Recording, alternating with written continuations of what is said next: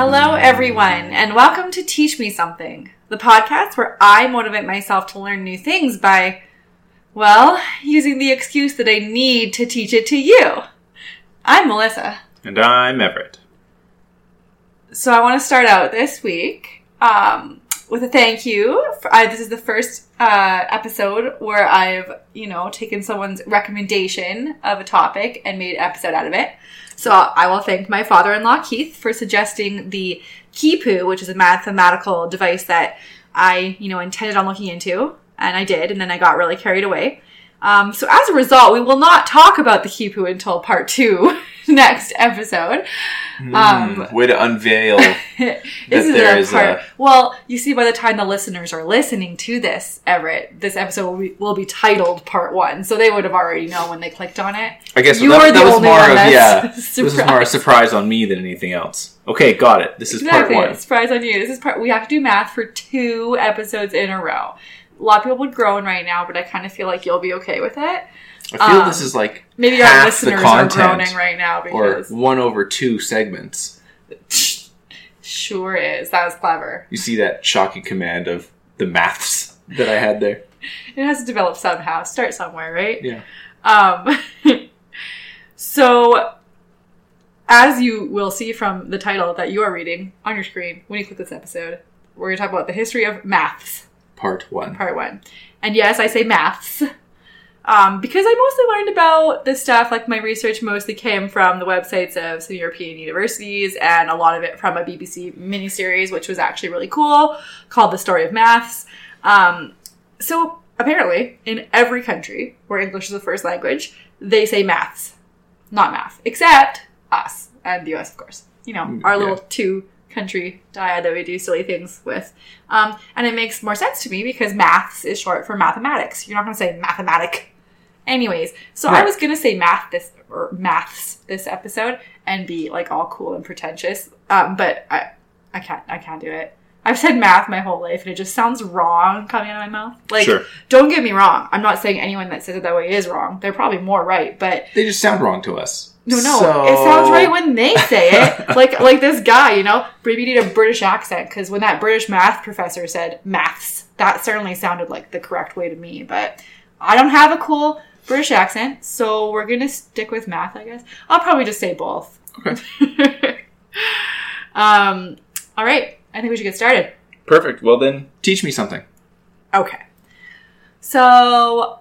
I wanted to start with, how and why did it all begin? How did math begin?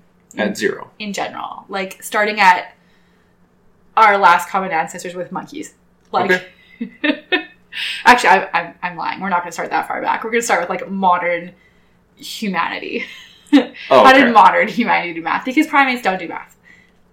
Their brains might be some of the way there, but they're not all the way there. And our brains are remarkable and...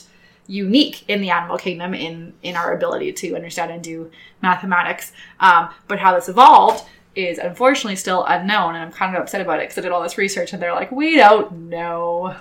Darn it. I get it. It's complicated, but darn. Fair enough. So according to one hypothesis, mathematics, some other cultural abilities that appeared suddenly in modern humans during the Upper Paleolithic, art, burials, that's when that stuff started happening. We're talking 40,000 years ago. Okay. Anyways, the theory is that mathematics is an offshoot of the human language faculty. Noam Chomsky has suggested the origin of the mathematical capacity lies in an abstraction from linguistic operations. It's a very fancy quote because Noam Chomsky is a fancy linguistics dude. But... many mathematicians and physicists disagree with that, and they're insisting that mathematical thinking is mostly non-linguistic. Albert Einstein has said, words and language, whether written or spoken, do not seem to play any part in my thought processes. And I'm going to believe him because he's Albert Einstein. Because that guy was Albert Einstein. And everyone clapped. Yeah. So, which theory is more likely? Until recently, it seemed like either or neither could be correct, kind of equally. Mm-hmm. Over the last decade, more research has been done that is suggesting mathematics and linguistics are very separate processes. So I'm going to give you a few details here because I'll be honest, I will use any excuse to cram biology into an episode. Seems right. So we're going there first. Okay. 2 sets of brain areas are associated with number processing so far. So bilateral intraparietal and prefrontal areas are activated for number perceptions, calculations, and this is a circuit going between the intraparietal and prefrontal areas. This circuit is found in infants right away. It's even found in untrained monkeys. It's the basics are there in other primates' brains. Okay. Those are the very basic circuits, I guess. So there is also a bilateral inferior temporal region that's activated with a site of number symbols, but not by visually similar letters. And they've done those studies in different cultures that have different types of letters and numbers. It still holds true. So for instance, think about our Arabic numerals that we use. Yeah. Yes, those are Arabic numerals, guys. I don't think that's widely known.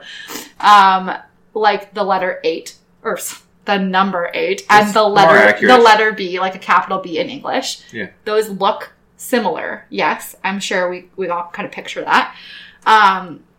This region of our brain can instantly, once you're old enough, tell the difference between that 8 and the B right away, and different areas light up, and that's pretty cool. So all those regions that I just mentioned though of your brain lie outside of the classically thought of language areas of your brain. And they've done functional MRI studies, fMRI studies, to confirm that the areas involved in numbers and language are operating completely independently of each other. Okay. So people experiencing brain injuries or illnesses also are giving us some evidence that math and language are not dependent on each other. So number comprehension and algebra, that kind of stuff, it's preserved in patients that have types of dementia and aphasia. Aphasia is kind of your brain can't quite communicate the way you think it is with your words.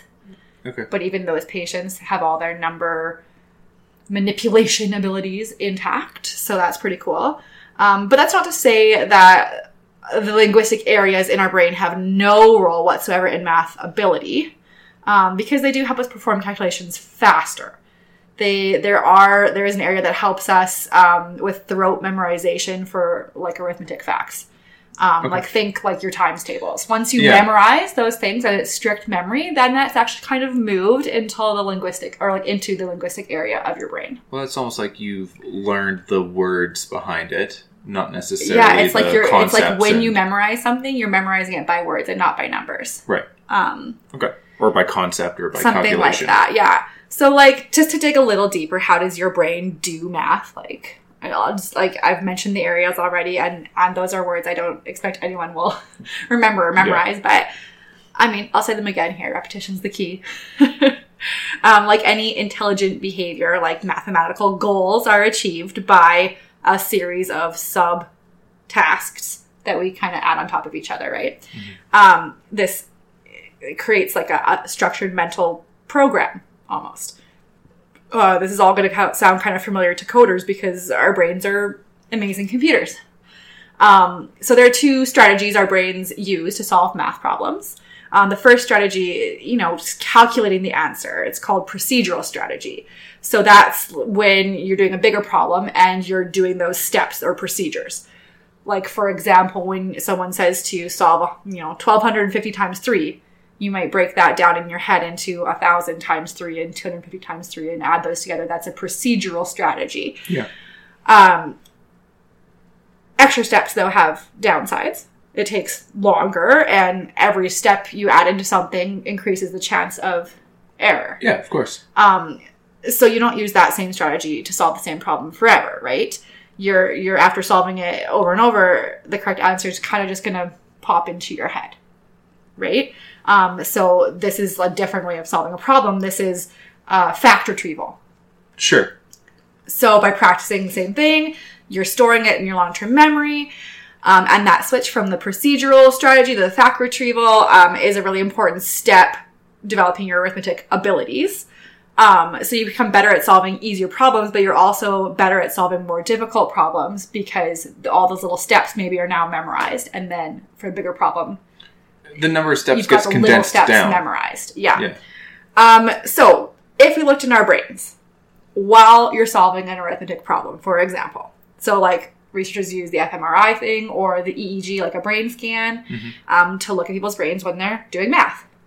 So you're going to see activity in the intraparietal sulcus. This is it's not important. Head. This is not important where I just want to say the words because I think it's interesting. But like, you don't have to memorize those. Not important. It's in the parietal cortex and it's responsible for understanding the meaning of numbers. So like the first step when you're solving a problem is to kind of capture that number's size and relative position, or like on a number line, basically. You're getting a feel for the numbers you're working with. This is like things you don't even know that your brain does. Little steps that your brain does. Then you're going to see activity in your frontal cortex. 3 different areas. Okay, ready for more big words? Go for it. The ventrolateral prefrontal cortex is going to work with your parietal cortex to block distractions from the other areas of your brain. Oh, like run interference. Like daydreaming. It'd be like, no, this is the part of the brain that needs to work right now, you guys. And then the dorsolateral prefrontal cortex is where you actually manipulate your numbers, basically. Like when you're splitting up that large problem into easier steps, you're kind of doing it in that area of your brain. There's a part of your brain called the inferior frontal gyrus that helps you rule out similar but incorrect answers, like almost like instinctually. Sure. Mm-hmm. And then the remaining areas of activity are in the hippocampus and the angular gyrus. So the hippocampus is a little circular ball-shaped area and very deep inside your brain. It's got a lot of functions, really important functions. Like most of these other areas. These aren't just for math, right? But when it comes to math, the hippocampus works with your frontal cortex to store arithmetic in your long-term memory. And then the angular gyrus is involved in finding and retrieving those facts from your long-term memory and bringing them back out. So the last piece of the puzzle is like, how does it all work together? So instead of using mostly procedural strategies to solve arithmetic, you're going to start using fact retrieval, and that changes how your brain operates. So while you're young, your frontal cortex has more of an important role, like it manages the working memory and the attention. Yeah, and then as you get older and you're using the fact retrieval, then your frontal cortex is much less active in solving math problems. Okay. You can see it on the fMRI, it becoming less active as you get older. And it's still involved, but it doesn't have to work as hard. And the same thing with the hippocampus. Like during fact retrieval, it's more active in young children than it is in adults because it's still working so hard to have to save those answers. And as you get older, you can see the activity. You can see it less and less. And then, I mean, everything has to work together by communicating. So this communication happens with the substance you've probably heard of called white matter. Mm-hmm. So that's pathways in your brain from one area to another, like a road.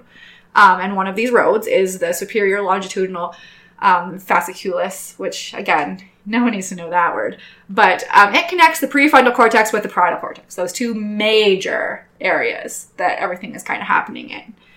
So that's an important thing in math, obviously. But we don't really know a lot more than that. Like I said, we don't know the evolution of it. We don't know when we got to the point of monkey brain to... there's no discrete time that we've all of a sudden been able to do math. Right. I'm not sure exactly the evolutionary pressures. It's pretty complicated. So maybe the why of math invention is probably easier to kind of pick out, to explain. Not that we know anything for sure, though. It's the same kind of thing. We don't know. We have lots of good guesses, and they all probably played some sort of small role. So you could argue that math was developed out of necessity due to a change in the way humans lived. Sure. So at the end, I can see that. At the end of our last ice age, Homo sapiens start to settle down into an agrarian lifestyle instead of this nomadic lifestyle we used to have. Why did we do that? So here's some theories. Again, we don't know, but the leading theory, probably, you never know, there's a lot of fighting, but the leading theory is localized climate change. So like when major climate change took place after the Ice Age ends, so we're talking 10 to 12,000, 11,000 BCE kind of thing, the Earth starts to experience these long dry seasons it didn't have before that, which would favor annual plants, which die off in the dry season, and you get, the seed or the tuber or whatever. And then they've collected an abundance of storable wild grains and pulses, and they're able to settle down into villages. Right. But, like I said, there's tons of other hypotheses as well. Like, why did we stop foraging and start farming?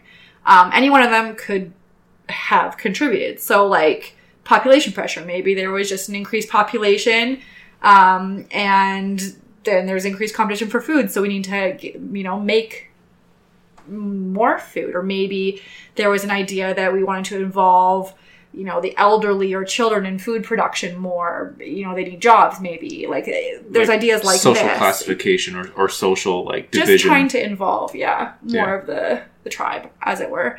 Another theory is that maybe people in this area, so we're talking about the Levant, the cradle civilization, Fertile Crescent area. Mm-hmm. Maybe people learned to depend on plants that they modified in early domestication attempts.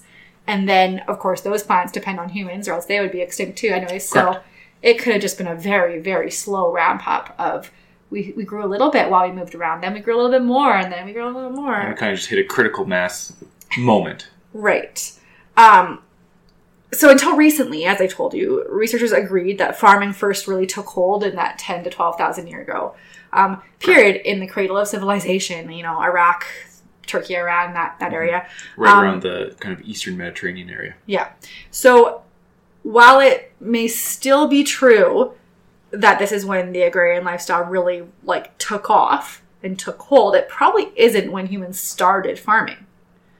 So a 2015... That makes sense. I would assume that farming was probably earlier, right? Hopefully. Or forms of farming. Yes. So a 2015 discovery showed us the first evidence that humans tried to start cultivating plants at least 23,000 years ago. So the study that I read focused on the discovery of the first weed species at the site of a sedentary human camp on the shore of the Sea of Galilee. So while full-scale agriculture didn't develop until much later, this is much earlier than we thought that people were experimenting with these types of concepts. So that's cool. Yeah, that's cool. Yeah. And it's also, worth mentioning that humans began to experiment with farming, but also domesticating of animals at a similar time. Sheep and goat herding. Anyways, why does this matter? It feels probably to you like we've gotten very off track of math. Wow. Why does this matter? Why does farming and settling really have any impact on math? Perhaps the ancient Egyptians, really the first mathematical innovators that we know of, will kind of help explore and illustrate what this is going to have to do with each other here. So Homo sapiens settled in ancient Egypt by about 6,000 BCE. And this land, as you know, had pretty awesome conditions for farming. Yeah. The Egyptians used the flooding of the Nile to establish a calendar. Yeah. Every year, the Nile flooded once at the same time every year, and it became the start of their year. And they needed to know how many days happened between lunar phases and between these Nile floodings to make a calendar. Just like with their writing, they used hieroglyphics to record the amount of days that went by, the amount of moon cycles, that kind of thing. And then they were successful in their farming, and as that happened, they grew richer and grew into bigger populations. So as settlements grew larger, the burden of administering them and the need for math to do that also kind of grew larger. So if there's more people in an area, you need to calculate, for instance, areas of land, predict crop yields, charge taxes, death and taxes, right? Yeah. So basically they need a way to count and keep track of larger numbers than humans had done before. So the Egyptians had a base 10 number system motivated by, our 10 fingers. It's a good place to start, right? Yeah. They recorded large numbers by breaking them down into parts. So they had a hieroglyph for 1. It was a line, by the way. 10 was a cattle hobble. I don't know what it is. Kind of looks like an upside down U. Okay. Like a horseshoe. I don't know. Okay, sure. 100 was a coil of rope. 1,000 was a lotus or water lily. 10,000 was a bent finger. 100,000 was a tadpole. I think it looks like a bird. They call it a tadpole. I think it's, well, I don't know. 1 million was Hay, who was the personification of infinity or eternity in the Egyptian religion. A god or a demigod? I'm not familiar with that one. No, I don't. They don't necessarily say it's actually a god so much as just as an important figure in their mythology. Okay. Like deity, we'll go with deity, sure. But like god, maybe not. Like, ancient Greek had these like wind spirit, like, just kind of, it was the personification of infinity. It wasn't like a god in itself. It was a religious personification. Sure. That's all I know. So like that was some of the first numbers in history. A little complicated though. Like to write about, they use cubits for measurement, by the way. So to write about, let's say, 24,682 cubits, you're going to have to draw 2 bent fingers, 4 lotuses, 6 coils of rope, 8 upside down U's, and 2 lines. As in it was additive. Yeah, like if you have 24,000, you've got to write 2 10,000s, 4 1,000s, yes. 6 100s. You know what I mean? Yeah. So you're drawing a lot. Like, for example, if they want to write 999,999, the scribe has to use 54 characters to make that happen. Because it's 9 of every symbol. 1,000, 100,000, 9, 10,000. Okay, I understand. Yeah, so each digit had to be written. Yeah, okay. Right. I understand. And right. So you can see how this may be terribly inefficient. Sure. They lacked the concept of a place value. That's the big drawback of their number system. But still innovative, right? Still new. Yeah. Ancient people also needed to measure. The Egyptians used their bodies for that. So remember I said a cubit before. Well, a cubit is the length from the elbow to the tip of the middle finger. A palm, shockingly, is the width of a hand. Oh, not a frond?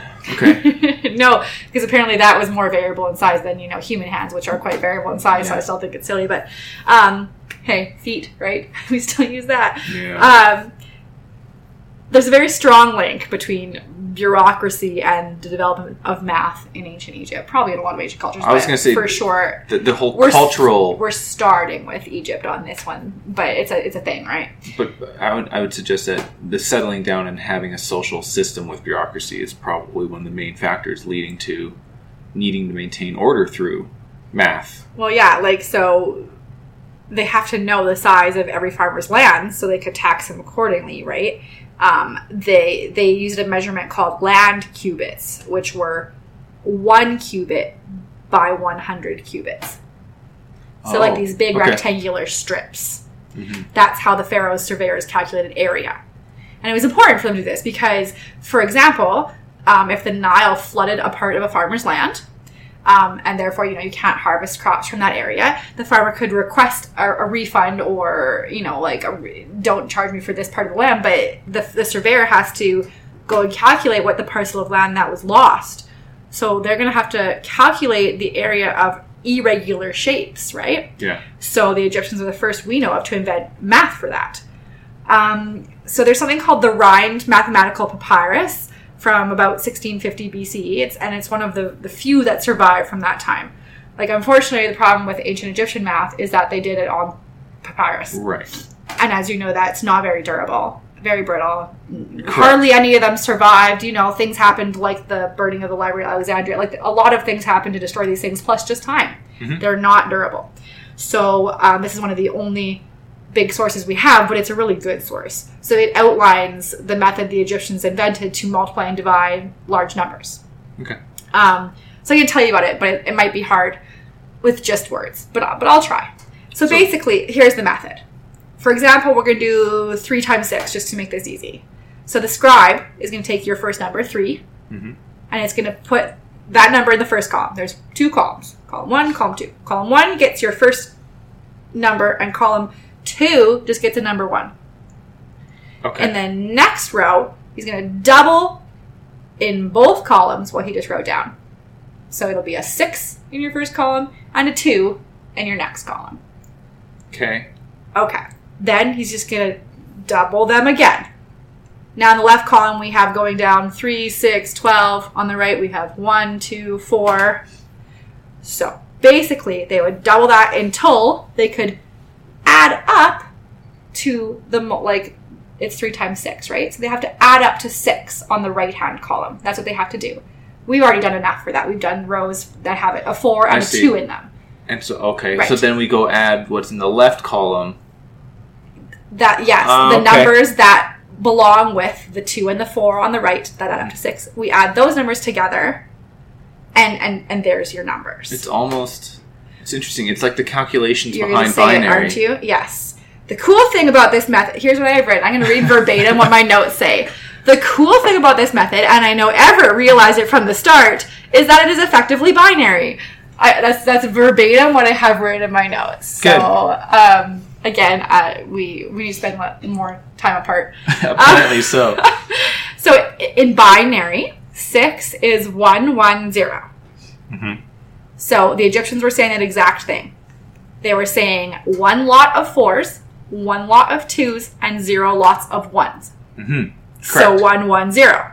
And this was 3,000 years before Leibniz is going to reveal the true potential of this base 2 number system known as binary. So that was very ahead of its time. They solved complex division by dividing like the remainder numbers into smaller and smaller pieces. Right. Which is kind of inventing fractions, right? Yeah. Long division, really. Fractions, well, we're really talking about fractions here because fractions became important when dividing quantities for trade in markets, for example. That was where this really was the math, that's the purpose behind this math. Okay. So the Egyptians had this concept called Horus I fractions. Okay. Binary numbering system for fractional quantities of grain, liquids, and other measures from the markets. So, it's called this because the symbols used for this system could be rearranged to form the Eye of Horus. This is debated. It's not maybe exact. This might be apocryphal a little bit, going back in time, but I'm sure you've seen the Eye of Horus. You'd have to Google it if you don't know what I'm talking about, and you'll be like, oh, that, Egyptian-looking eye thing. It's like a line on one side, kind of an eye, and then almost like a yes, eyelash curl, coming like off an of eyelashy, like makeup looking. Anyways, Horus is an old kingdom god, half man, half falcon. Mm-hmm. Mythologically, Osiris, father of Horus and Set, he was killed by Set, and I say that like that's the only. There's about 1 million different versions of Osiris, Set. Some of them, Osiris and Horus, are the same person. Actually, lots of them. Anyway, it's very confusing, is what I'm trying to say. This is one version of one story. So yeah, Osiris gets killed by Set. Horus vows to avenge his father. Horus and Set battle for decades and decades and do crazy things to each other that are not PG-13 and I cannot tell you about. Correct. But in the end, Set, he loses a testicle and Horus loses his eye. Set tore up his eye and scattered it all over Egypt. And then the gods apparently favored Horus, and they collected all the little pieces for him, and this is Horus's eye. So anyways, each part of the eye, this is the mythological story, represents a different fraction. Each fraction being half of the one before it. Okay. It's like pieces of the picture, basically, just lines within the picture. There's smaller areas. The areas are like what's represented by the fraction, is what they're trying to say. Okay. And the Egyptians used the Hecate as their unit of volume measurement. So at the market, they kind of use this Eye of Horus mathematical problem to express fractions of a Hecate. So they basically the sum of binary fractions: 1/2, 1/4, 1/8, 1/16, 1/32, 1/64. Yeah. So the reassembled Horus's eye, now we know, in our modern day, when we look at it, it's actually 1/64th short of being whole. It's like they stopped. Sense. They're like, no, these numbers are now too small for us. We never get into 128th. Right. And, yeah. Just not practical from a market standpoint, so why would they do it, kind of thing. Yeah, sure. Humanity isn't going to discover the concept of what's called an infinite series for thousands of years. An infinite series is literally just keep doing these fractions forever. Because you're never going to quite get to the whole, right? Yeah. But this system illustrated the first concept of a geometric series. And if you know anything about math, which I do not, but that's apparently pretty cool. Yeah. So Many other examples of geometric series were found in the Rhind papyrus. Early forms of it were actually found in a papyrus from the 5th dynasty of Egypt, which is about 2400 BCE. And then the fully developed hieroglyphic forms date to about the 19th dynasty, which was like 1200 BCE. So, very long time ago. So another impressive breakthrough on the Rhind papyrus was that the ancient Egyptians had a really accurate estimation for the area of a circle. Okay. Unfortunately, any documentation describing how they figured this out or the formula or whatever was lost. We don't know the logic or thought process behind it. But we know the result is pretty good. We do know that they found a way to estimate a circle's area by comparing it to shapes that the Egyptians were more familiar with. So in the Rhind papyrus, they say, for example, they know a circular field with a diameter of 9 units is going to have a similar, and they just say same because it's close enough, area as a square with sides of 8 units. Yeah, okay. They don't explain why they know that or how they got there, but they do know that. And this is true. So one theory is that they figured this out by playing this ancient game called Mancala. Yeah, okay. Oh, you know that? No, but I know Mancala. Oh. No, that's what I'm saying. You know Mancala? Yeah. Oh, I've never heard of this before. Played a lot. Mancala boards have been found carved onto the roofs of ancient temples. You know, like just like the stone floors of things. It's like people just played it while they were, sitting around. So in a game, 2 players are going to start with an equal number of small, like round pebbles. Mm-hmm. The object of the game is moving around the board and take your opponent's stones on the way to the end. Kind of like a very primitive backgammon kind of. Well, yeah, you each have a larger pit at the end that is your pit versus theirs. Well, I don't know. I'm just saying what I read. I don't know if the ancient game of Mancala is different than what you have played. Okay, fair enough. I'm saying. This is just what I've read. But as Everett was saying, the important thing is that the spaces on the Mancala board are circular pits. Yes. So they had this circle, and then they had these little stones that they could use as units. So sometimes the stones in the circle has filled it up really perfectly, and then if you take that number of stones out, you can use those stones to build a square. Yeah. And they might have just accidentally kind of noticed this while they were playing this game. Right? Yeah. Like that is a valid kind of hypothesis as how did they... Like a guess and observation type of Well, they just kind of noticed after a while, and they're like, I wonder what happens if I keep, extrapolating this. Yeah. So they were using a smaller shape to understand a larger one, right? Because these little stones were little circles inside the circle. Anyways, I thought that was pretty cool. So mathematicians today have worked backwards from our current knowledge because we know the circle is area pi r squared. Yeah. So they figured out by using this method, the Egyptians were using approximately 3.16 as the value of pi, which, as you know, is really close. It's pretty close. It's really close. It's 2 100ths off, right? Yeah, it's really close. Yeah. I feel like you're judging the ancient Egyptians for not being close enough. Well, I mean, they were, 0.33% off. Uh-huh. That's, a lot of error. Well, Everett seemed to think he would have done much better if he was an ancient Egyptian, so you can write him on that one. Okay, now to touch on the thing that you're expecting me to talk about. It's Egypt, yes. So we should probably get into how the Egyptians used math to build the pyramids, or, how the aliens used math to build the pyramids, or however you feel like it went down. Right. So in a 4,000-year-old document called the Moscow Papyrus, which is just funny, Moscow Papyrus. Okay. We find a formula for the volume of a pyramid without the peak. So that's called a truncated pyramid. Mm-hmm. According to our modern understanding of math, the calculation of the volume of a truncated pyramid would have been one of the most advanced examples of Egyptian math. Like, this is a pretty hard concept. They certainly would have needed a formula to calculate the materials needed for the project before they began, right? They're not just going to, start and just blindly guess as they go, right? Like, they need to know what they're building beforehand. So this is the first hint, though, of calculus at work, because what we do know about how their calculations went is they slice the pyramid into layers in order to add up its volume. In order to get perfect right angles for the buildings, including pyramids, but other buildings as well, they used a rope with knots tied in it. So at some point, they realized that if they made a triangle with side of 3 knots, 4 knots, and 5 knots. Okay. Mm-hmm. So they tied knots at a specific interval. And then, made a triangle out of 3 knots, 4 knots, and 5 knots. They noticed that always gave them a right angle. Yeah. We know, of course, about Pythagoras' theorem, but they didn't necessarily grasp that underlying relationship with all triangles. Well, they just knew 3, 4, 5. That's clearly why. Yeah, he hadn't talked to them yet. But they did know that this worked, and they did use that. The Egyptians didn't really work with the theory of math. They didn't come up with proofs. They didn't really investigate why things worked. It's just things just worked, or they didn't, right? Mm-hmm.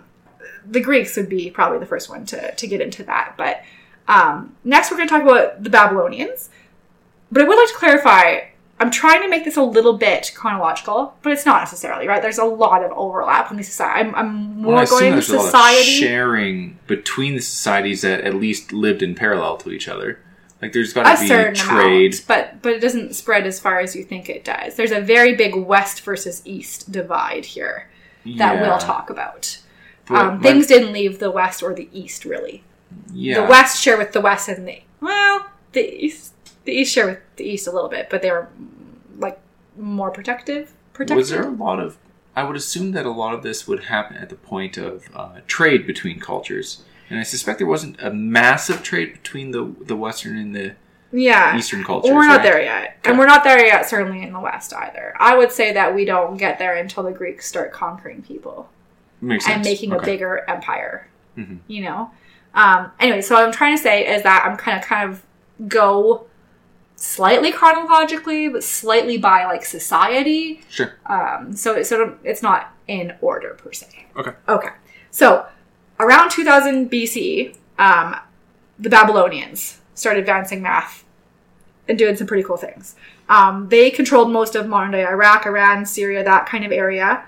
And in order to grow this kind of powerful empire, they actually were, advancing math to do this. So there we go. Yeah. Colonialism or imperialism is a reason for math to advance. So we luckily have a lot more written evidence from the Babylonians. They had scribe schools as far back as 2500 BCE, where children, they sent their kids there to learn to read and write and work with numbers. And the good thing about the Babylonians, from our perspective now, is that they use clay tablets to do all their work. And as you might imagine, clay tablets survive much better than papyrus. Right. Yeah. But many of the tablets that we have from them are actually pieces of homework by school children. Cool. Yeah, so in their scribe school, yeah. And it's hard for the dog to eat those. I have no witty retort to this. Good. You and your lame jokes have silenced me. We have excellent insight into how they did their math because we have school children exercises, right? That's a pretty cool way to learn about how their math worked. We have tablets from, 1,000 years apart, so we can see what they used to do and how their learning and teaching evolved over time, and the whole thing is fascinating, really. They were interested in practical math like the Egyptians, what can we measure and what can we weigh and all that. A big difference, though, is they used a base 60 counting system, and they also based it off of our 10 fingers. You might be wondering how that's a thing. So here's what they did. That makes sense. They used one hand, exactly, in which exactly. Yeah, I think when you said it based off our hands, base 60, it came to me pretty quick. Keep going. Okay, so they use one hand and they count 12 knuckles on that hand. No, not the direction I was going. Keep going. So ignore your thumb, I guess. Sure. They use. The knuckle that you use in your fist, the 3 knuckles on 4 of your fingers. Okay? Knuckles on one hand, 5 fingers on the other. Right. So 12 knuckles, 5 fingers. 12 times 5 is 60. 60 permutations, 60 combinations to make numbers. Yeah. Okay.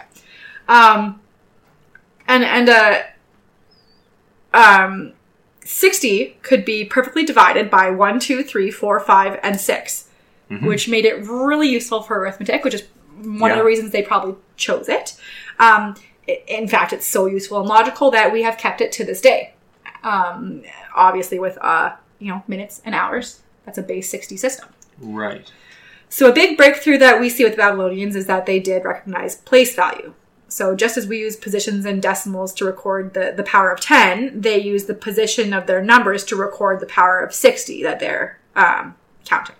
Yeah. So instead of inventing just new symbols for each bigger number like the Egyptians did, they would, for example, for the number 3,661, they would write 111.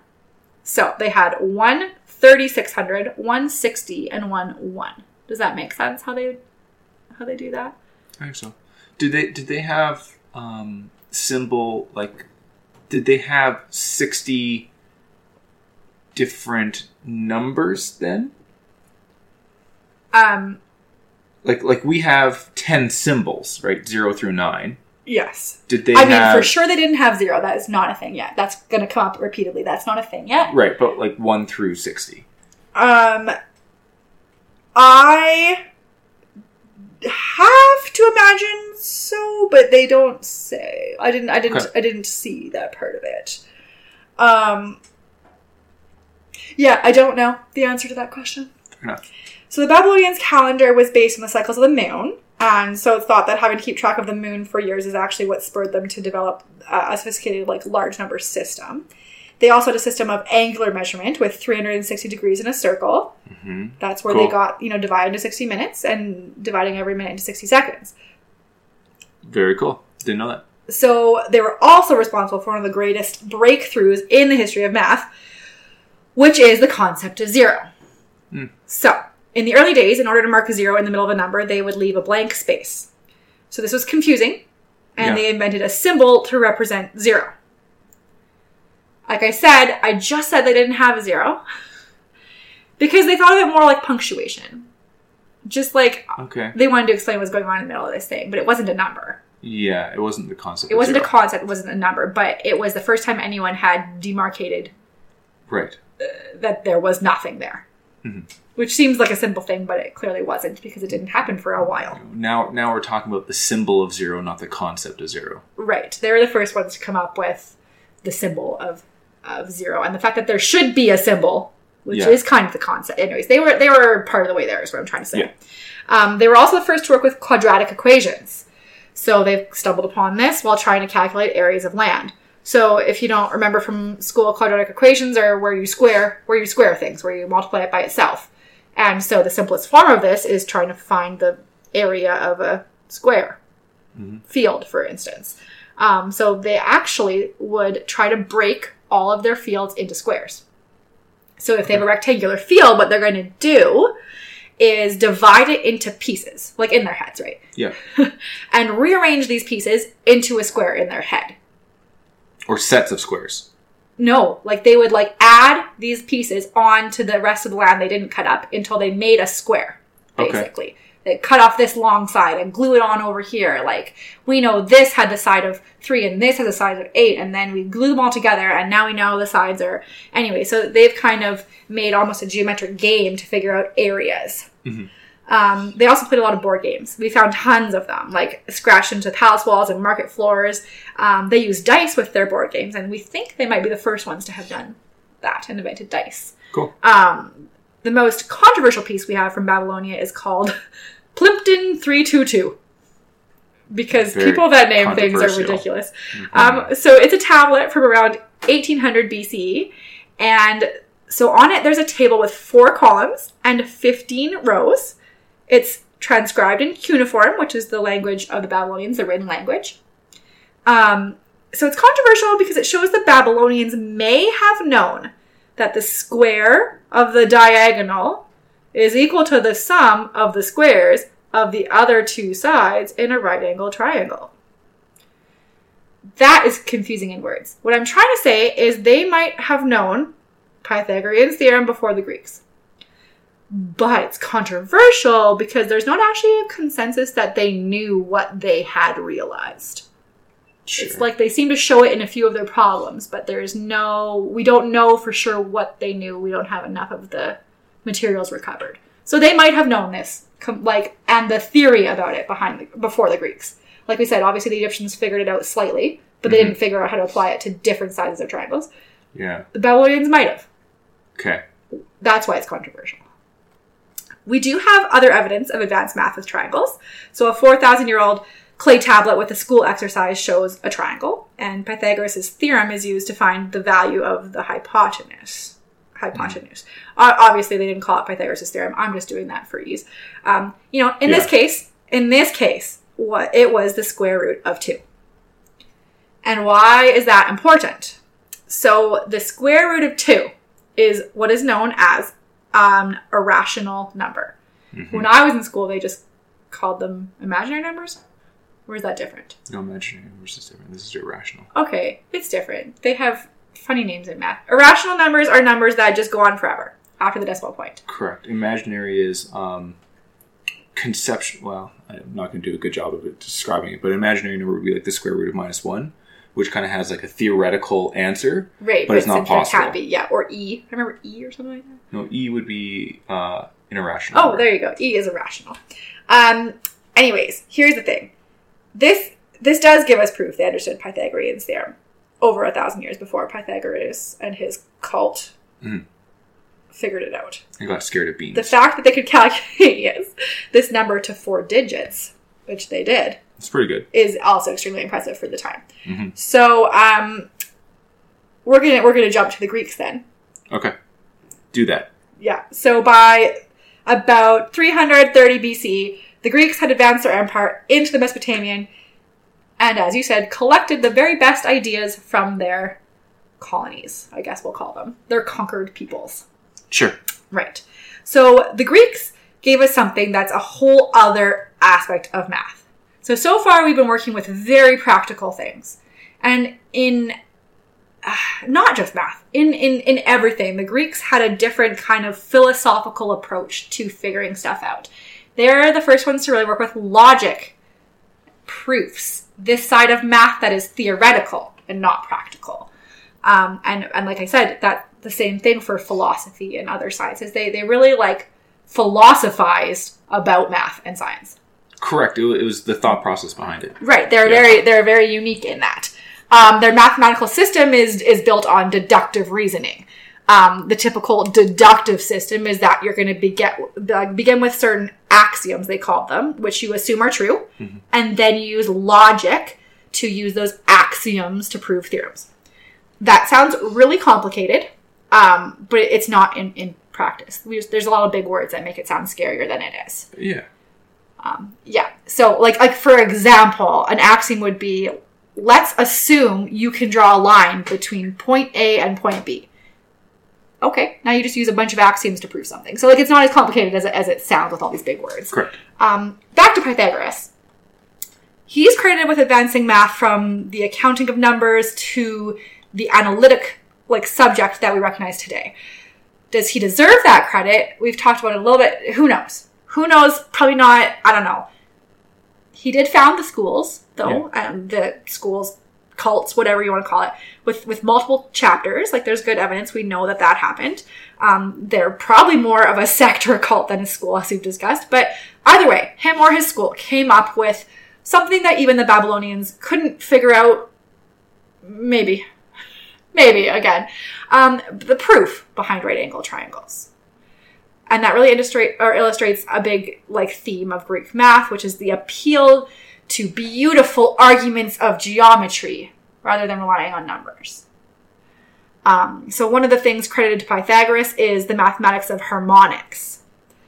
Whether it was him or not, it's kind of cool. It's a really cool discovery by the Greeks. So I'll tell the story. Allegedly, Pythagoras is out walking one day and he hears clanking at the blacksmith, and the sounds of the anvils were different, but seemed to be in perfect harmony. Okay. And Pythagoras wondered, what is the logical explanation for this effect? Why do they sound good together? Why do they go together, but they're not the same? And so Pythagoras used a stringed instrument to experiment, and he learned that the intervals between harmonious musical notes were always represented by whole number ratios. I don't know how to explain that in an easier way. Maybe you do, though, Everett? No. The whole number ratios is going to be about as easy as an explanation as we're going to get. Fair enough. The important part is that Pythagoras is so excited by his discovery that music is math. Yeah. He tells his followers the whole universe is made of math. And then they go and do all this really important work. So legend has it that Hippasus, one of Pythagoras' followers, is determined to find the value of the hypotenuse of a right-angled triangles with sides of length 1. So he uses Pythagoras' theorem. And he assumes he is going to end up with a fraction. Mm-hmm. But when he tries to capture the exact fraction, he can't seem to get it no matter what he does. And he eventually realizes that his assumption is incorrect. It's not a fraction. It's an irrational number. That darn square root of 2 again. And the Babylonians, of course, already knew this, but they hadn't recognized what it means. And Hippasus realizes that irrational numbers is a whole new concept for the mathematical world. He's like a biologist discovering a new species or an explorer discovering new land. This is a whole new realm that's going to let math do cool new things. He wasn't sure what they were, but he knew that they could use this for something. To be fair, I have no idea what you use irrational numbers for in the math world, but the Pythagoreans didn't either. They just couldn't fit this irrational number thing into their worldview, so they just threw out the idea. Okay. Yeah, didn't work out. Or you could, believe that the alternative story, which is that Pythagoras swore his cult to secrecy about what they discovered, and then Hippasus let it slip anyways, and then Pythagoras had him drowned, or drowned him himself. That's a more interesting story. Yeah, that is. So I'm going to go with that one. So schools flourished all over Greece, built on the principles of logic and axioms, and all the discoveries made by Greek thinkers. The most famous was the Academy. It was founded by Plato in Athens in 387 BCE. Plato was kind of enraptured by the Pythagorean worldview, and he thought math was the most important type of knowledge as it explained the universe. So I didn't know about that at all. I didn't know he's apparently one of the most influential, if not the most influential Greek mathematician. He's Plato. I had never heard it was about math. I thought it was just philosophy and stuff, but no. Yeah, but there was, especially in that time, the root of math was approached and advanced through philosophical thought. So, philosophy and math weren't really that separate as concepts. Nothing was, right? They were all polymaths, whatever you call it when you're specialized in everything. But I had no idea he was so involved in math. So he especially liked geometry. He said geometry is the key to unlocking the secrets of the universe. So above the entrance to the Academy, Plato had a sign placed that read, "Let no one ignorant of geometry enter here." Okay. Yeah. He theorized the universe could be crystallized into 5 regular symmetrical shapes, which we now call the Platonic solids. Mm-hmm. Of course, this is the ancient Greeks we're talking about, so we're going to throw in some elements for some reason. The tetrahedron represents fire. The icosahedron, so that's 20 triangles, was water. The cube was earth. The octahedron was air. And the dodecahedron was not an element. It was all the elements, the shape which captured Plato's view of the entire universe. Cute story, but it's actually pretty accurate if you leave out the elements. So then the Library of Alexandria became the leading scientific establishment. They became the first to pay scientists to do research. This included mathematicians. They were scientists.